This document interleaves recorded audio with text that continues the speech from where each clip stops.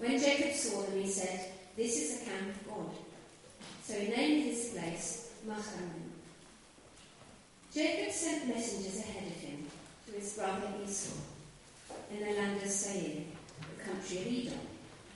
He instructed them, "This is what you say to my master Esau. Your servant Jacob says, I've been staying with Laban, and I've remained there till now.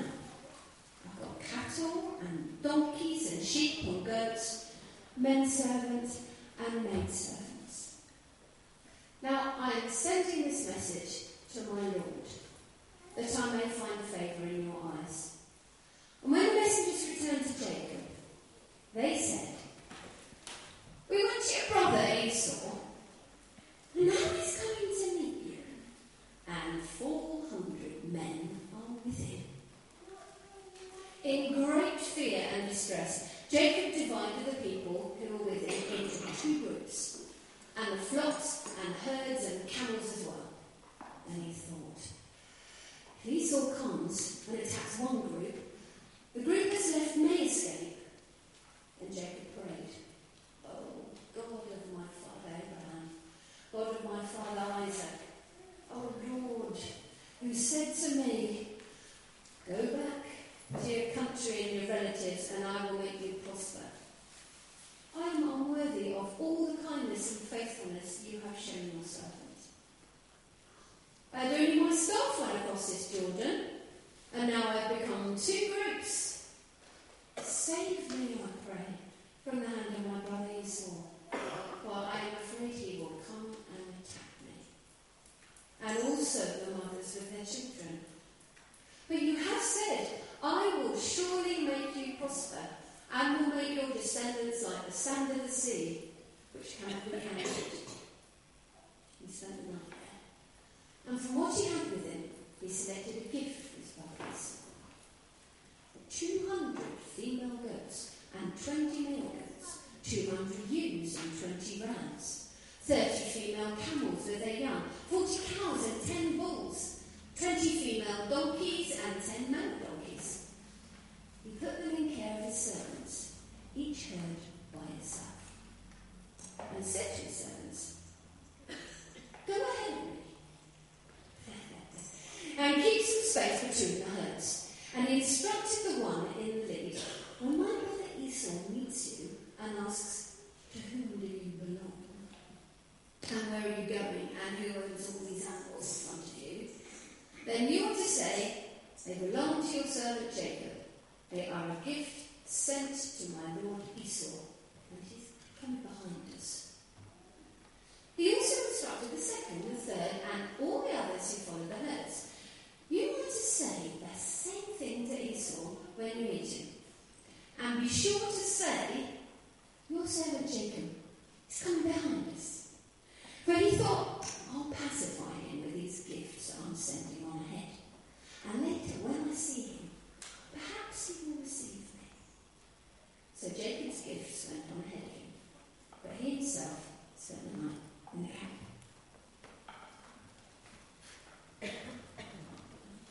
Thank you, Anita. So we'll continue by singing song number 1753, "Even Though I Walk." Please stand. Back to Jacob, who was a clever guy.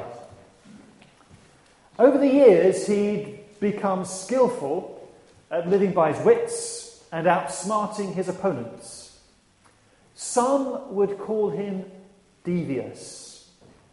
Certainly no one had ever got the better of him in the long run, not his older twin brother Esau, who foolishly had been tricked out of his birthright and his inheritance by his younger brother and their mother. Nor his uncle Laban, actually, who admittedly had got one over on Jacob at the beginning by making him work a total of 14 years in his service so that he could marry the girl of his dreams. But then Jacob had turned up on his doorstep with nothing but the staff he carried in his possession. But over the years since then, Laban and his sons had ruefully looked on as inexorably, it seemed, their wealth trickled out of their hands into Jacob's pocket. And eventually their resentment at his success grew to such a pitch that it was clear it was time for Jacob to go home.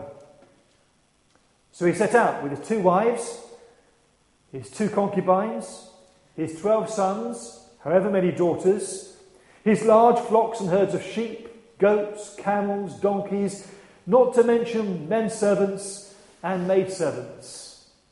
As he says in his prayer, I crossed this river with nothing but my staff. Look what I'm bringing back with me. He was an exceedingly prosperous and successful and clever man. Yet the night before he meets his brother, we see him in great distress and fear over what the outcome of that might be. Despite all his wealth, despite all his achievements and success, he is still afraid, because nothing of what he has, nothing of what he's done, is an effective antidote to the very human emotion of fear. Let me read you a poem called 500 Million Pounds, written by a poet called Steve Turner. It was written over 30 years ago. 500 million pounds was worth a lot more in those days than it is now. The Earl of Grosvenor has 500 million pounds. He's honeymooning in Hawaii. He has 500 million pounds. And he still has to honeymoon in the world. He's married Natalia. She's not my sort of girl. 500 million pounds. And he marries someone who's not my sort of girl. The Earl of Grosvenor carries a black case in his right hand. 500 million pounds. He still has to carry a black case in his right hand. It's probably heavy. He'll probably sweat.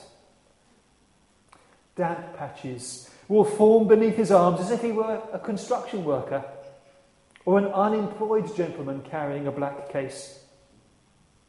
I expect his shoes hurt sometimes. I expect he forgets his handkerchief. I expect he wonders whether Natalia really loves him. I expect he wonders what it would be like to have only 450 million pounds. The Earl of Grosvenor takes off. He wonders whether the engines will catch fire. He knows you can't pay engines off. He knows the ocean is indifferent to millionaires. 5 hours in the air, and he's restless. 500 million pounds, and he's restless. Jacob's anxiety is focused not on the risks involved in flying, but on the real dangers involved in meeting his brother, who the last time they'd seen each other had sworn to kill him. So, 500 million pounds, or vast quantities of flocks, sheep, goats, camels, donkeys, men servants and maid servants. You can understand why the news that Esau is coming to meet him with 400 men was enough to destabilise Jacob's equilibrium.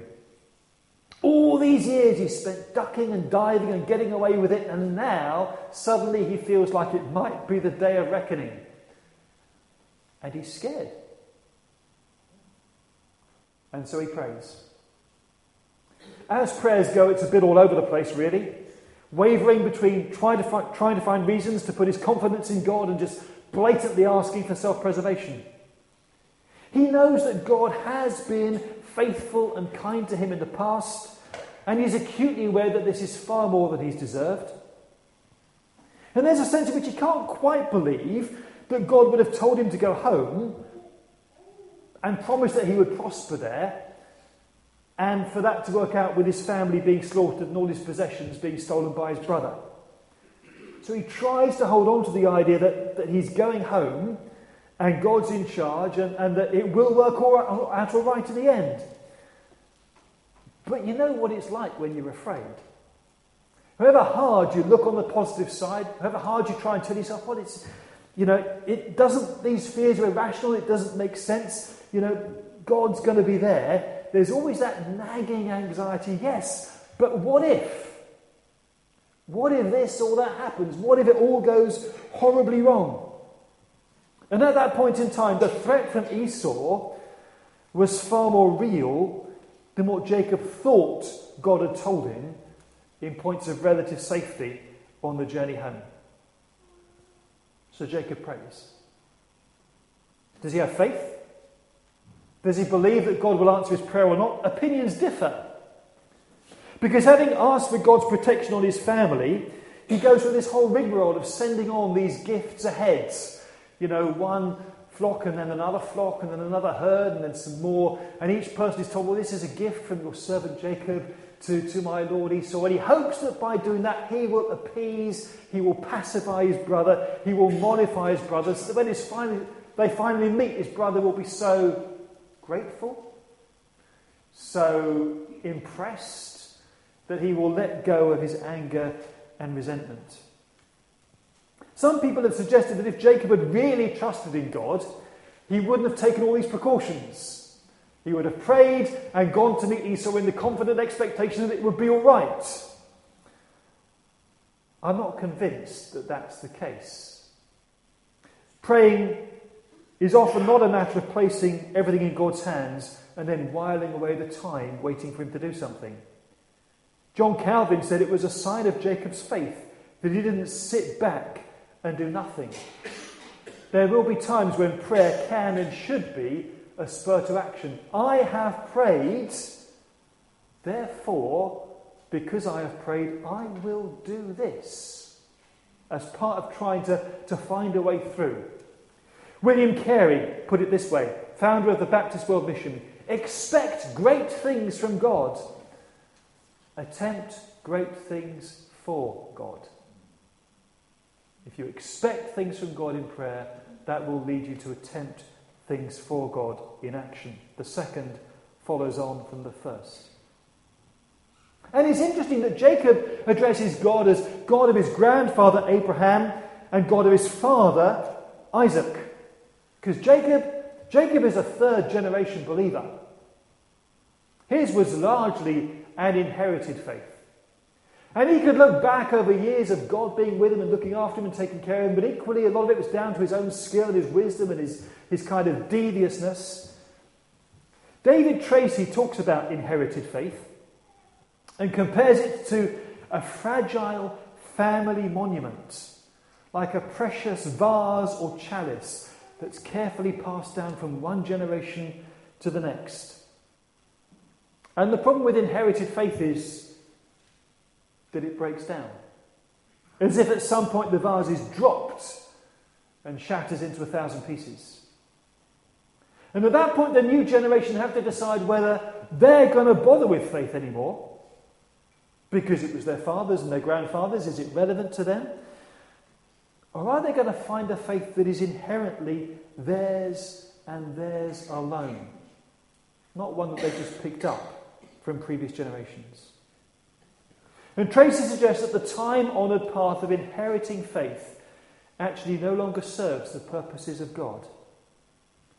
He talks about a deeper experience of faith, which isn't based on unconscious family inheritance, religious routine, external performance of rituals, or automatic church attendance. Rather, this new experience of faith is based on existential grappling with the reality of the living God. Not something I've picked up from my parents, but it's something that's real to me because I've wrestled with it and I've made it my own. It's personal. And that's what we see happening with Jacob in this passage. Up until now, a combination of his inherited faith and his own personal initiative has been enough to guide him through life. But now he's running out of road. And he needs to find a faith that's real and personal to himself, a faith that is a source of strength when the crunch time hits. And so we can take this picture of staying up all night to wrestle with this mysterious figure by the ford of Jabbok as a picture of Jacob's existential grappling with the reality of the living God, as Tracy puts it. The figure he wrestles with isn't explicitly identified as such. Indeed, he refuses to give Jacob an answer when Jacob asks his name. We could suppose that the figure, in some sense, personifies Jacob's own fears and demons. That would be natural enough as he wrestles in his mind with all the possible scenarios that could happen the following day when he meets with his brother. It could be an angel. Some have suggested he's wrestling with an ancient river god. Yet the stranger changes Jacob's name from Jacob, which means heel, I'm sure he was never very fond of that name, to Israel, which means fighting God, and tells him that he's struggled with God and with men and has overcome. Jacob's struggles with his uncle are clearly documented in the preceding chapters of Genesis, but struggling with God, that can only refer to this nighttime wrestling match from which he emerges victorious but disabled. The man was unable to overpower Jacob, so he brought the fight to an end by dislocating Jacob's hip. But even then, Jacob refused to let him go, kept him locked in some kind of wrestling hold until he pronounced a blessing on him. As such, this episode is rightly seen as a vivid picture of what it means to struggle and wrestle with prayer and not give up until you secure some kind of answer or assurance from God. It's a picture of tenacity. It's a picture of perseverance. It's a picture of sweating it out all night, praying, until you reach a place where you can trust God now. This is no calm, confident, serene, committing everything into the hands of the Almighty God of love. This is physical, mental, and emotional struggle, giving neither God nor yourself any rest until you reach a point of resolution. And what was Jacob's resolution? He receives no assurances as to the outcome of the following day's encounter. The mysterious figure doesn't say, Jacob is going to be all right. You don't need to worry, I've sorted it. Rather, the sun is already rising as he limps away from the river. And as he lifts up his eyes, the first thing he sees is Esau coming towards him. So what's changed as a result of Jacob's sleepless night? He just knows he's seen God face to face, and his life was spared. That's what happened. I've seen God face to face, and my life was spared. And having been through that, actually Esau doesn't seem quite so scary anymore, because the real trial has happened in that encounter with God. And having fought with God and prayed and wrestled and encountered with God and survived, Esau isn't so much of a threat then. And sometimes that's how prayer works. You get no guarantees as to what the outcome of your prayers might be, but if you go to a place of real encounter with God, it can give you a different perspective on your fears. Sometimes it's like recognizing that whatever happens, God is real. And the reality of God is more significant than anything else.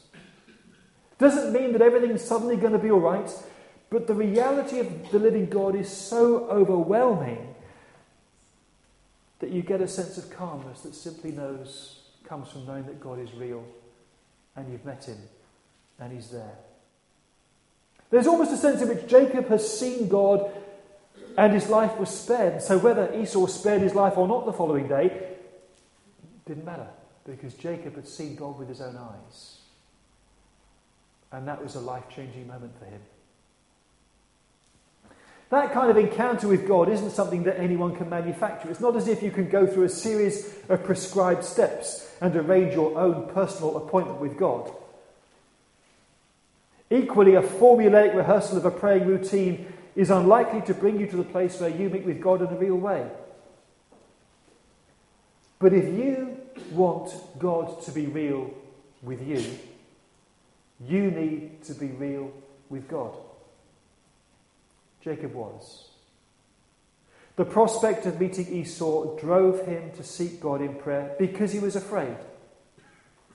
Because he was anxious and distressed. And the essence of his prayer is a desperate plea for self-preservation. Save me, I pray, from the hand of my brother Esau. I'm afraid he's coming to attack me and also the mothers and their children. There's no pretense in that prayer. Because real prayer is just articulating our innermost emotions. Whether positive in praise or negative in fear, and just telling God like it is. Because he is the one with whom you can be completely honest. And you can be assured of 100% confidentiality with him. He won't breathe a word to another soul about what you confided in him. And he's available 24/7. So just be honest. Because what matters to you matters to him, because you matter to him. And it's not the act of praying that's important, it's the God to whom you pray that counts. We're thinking about prayer over these coming weeks, and it's a good and right thing to do, but actually, prayer is only a means of making that connection with the reality of God. And if you want to get to grips with prayer, it's reaching out to God. You need to do. Tell it like it is. When trouble's heading your way, he's the one you need to turn to. So that whatever it is you face hits the fan, you know that God is real. That God is right there with you. And because God is real and God is there, that can make all the difference in the world. I'm going to close with a prayer from Psalm 31. You may find that some of the words of the psalmist chime with your own situation. If they do, make his words your own. And with them, make the God to whom these words are addressed your own as well. Be merciful to me, O Lord, for I am in distress. My eyes grow weak with sorrow,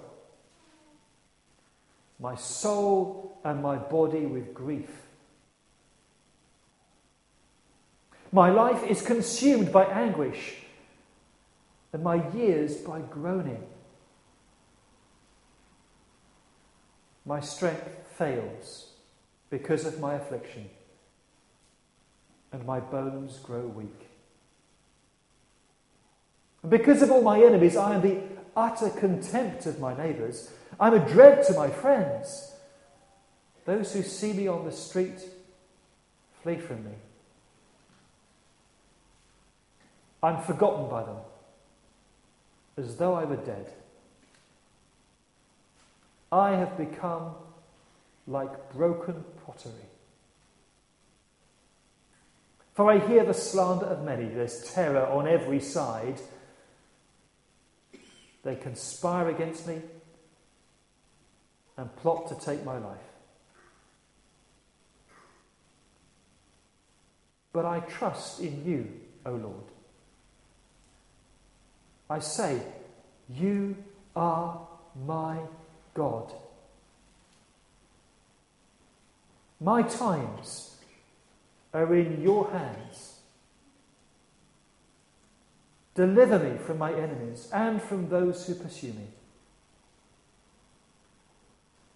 Let your face shine on your servant. Save me in your unfailing love.